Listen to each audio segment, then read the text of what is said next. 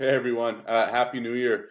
We're a couple days out from Wadapalooza, so just been digging into a bunch of stats and history on the athletes as we get ready for the competition. And just wanted to spend a couple minutes talking about the swim event this year, double shot with a splash, which for Wadapalooza will be 2 rounds of wall balls. They'll be heavy, 30, 20 pounds, 50 of those, an open water swim, and then a 150 drag rope double unders. So probably more, the swim will be more of a recovery since those wall balls and those double unders will get you going. So it'll be interesting to see how that shapes up. So just wanted to dive into some athletes that I think could surprise us or finish in the top three in the event itself. So take a look at the women's side. First name, probably a surprise here, Dani Speegle. She finished fifth at the 2018 Dubai Golf Swim event, which had a bunch of kettlebell work with some swimming interlaced. So similar kind of concept to what we see here. So fifth there, which respectable for her considering what we see as her strengths being strengths. Next up, we got Emily Rolfe. She's always known for, cardio, long form cardio, and performs well in those events. So she finished third at the 2019 Dubai Swim event, and then was third last year at Wadapalooza for the row swim run competition there. So definitely somebody who excels in those types of events, and could see her just kind of working her way through it, being able to recover on the swims to push it on those double unders and wall balls. Then you got Emma Tall. So she was first in the 2019 Dubai Swim event, was second last year at Wadapalooza for the row swim run event, and then was third in the 2021 games or CrossFit Games. So that was the long swim and kayak. So she definitely shows some pedigree in the pool.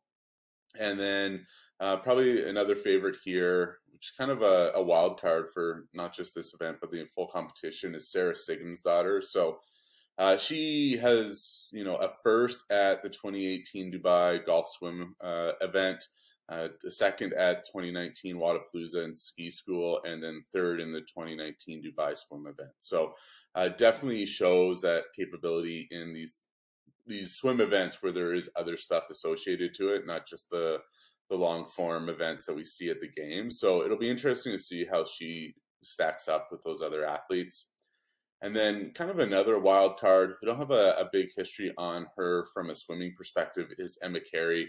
She was sixth at the 2021 games as well in the row and kayak event. So both Rolfe and Tall finished ahead of her in the event, but it's interesting to see her of how she'll kind of shape up with the rest of the competition for a swimming event here.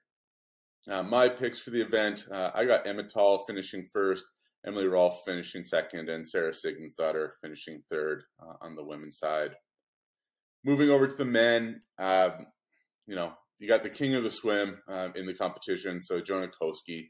So this guy, 7 career events that I could find that involved the swimming component. He has 4 event wins, 2 seconds, and a third. So, from a career perspective, never finished outside the top 3 in an event that involves swimming. So kind of expecting him to be a lock at the top of the podium. You also got, on the men's side, Brent Fikowski. So he did beat out Koski at the 27 games in the run swim one event. And then he also has a second at 2019 Dubai from a swimming perspective. I think behind Koski on that one. So is able to kind of mix it up from, having the swim component is in kind of alongside some pure CrossFit.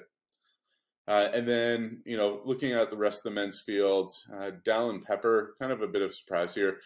He was second at Rinse Repeat this summer at the CrossFit Games. So that was kind of the swim buy-in, then the ski erg. So kind of similar concept where you needed to recover on the ski.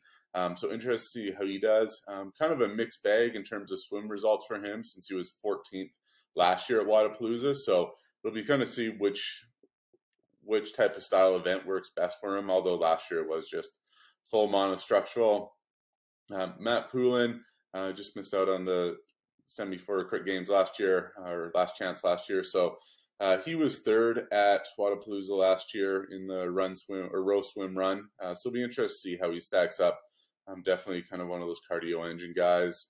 And then Roman Krenikov, probably also going to be a favorite for this event. So he won rinse repeat at Madison this summer, and then was third in a swim event at the 2019 Dubai CrossFit Challenger Championship there. So he's also someone, he was able to pull massive amounts on the ski erg. So it'll be interesting to see how much he is able to translate that to a swim event with the double unders and wall balls here. And then another name, it's really just curious, don't think he's going to be in contention for winning this event, but it's worth noting here, is Patrick Vellner. He always gets a ton of flack because of how he performs at the games in terms of swimming events. And so it's interesting to see at the games, he averages a 31st place finish in events that involve a swim, which is pretty dreadful in the grand scheme of things. But when you take him out of Madison, he's averaging an 8th place finish in Wodapalooza and Dubai over his performances there. So what we'll need to see from Vellner if he does hope to, have his 4th championship here at Miami is, having a finish in the top 10 there. So he won't win the competition in the swim event, but he can definitely lose it. So if he is able to finish in that 8th or 9th type of position here, I think he does have a good shot at regaining his championship in Miami. In terms of this event, I got Koski winning it, the king of the swim, followed by Krenikov, and in 3rd place, Matt Poulin. So it'll be fun to watch. Different type of swim events, always interesting to see. And with that, you can always follow us on Instagram at Fantasy Fitnessing, posting a bunch of stuff there. Instagram's being lovely again, so even if you do follow us, you might not see it. If you do like these stats and want more in-depth stats, we are posting a bunch of stuff on Patreon. Right now, it's super cheap to follow us along as we're looking to build out kind of a CrossFit analyst package, which will give you all the data you need if you want to start being a CrossFit analyst. And as always, free fantasy games at fantasyfitnessing.com. We got games for both individuals and teams this weekend, so get your picks in. Always free to play, and we got some gooder sunglasses for 1st and 2nd on both leaderboards this weekend. So get in there, sign up, play for free, and give us a follow. And with that, thank you, and hopefully you'll enjoy Wodapalooza this weekend.